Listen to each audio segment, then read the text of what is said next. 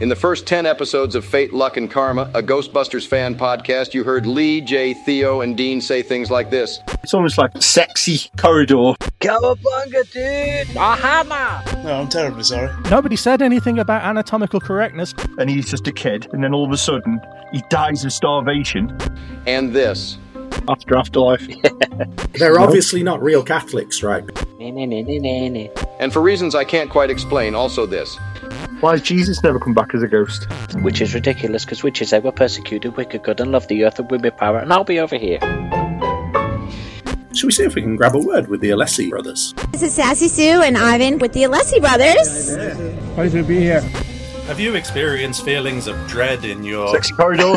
Sexy corridor! Sexy corridor! Sexy corridor! Yes! Throwback! Thank you very much. Corridor. Disgusting. So if all of that hasn't put you off, you can find our show wherever you get your podcasts. You could even binge listen as if we were an audio version of Netflix, just British and with a smaller budget. So just search for Fate, Luck, and Karma, a Ghostbusters fan podcast, and if nothing else, we'll satisfy that Ghostbusters hunger you've got since #AfterAfterlife got delayed.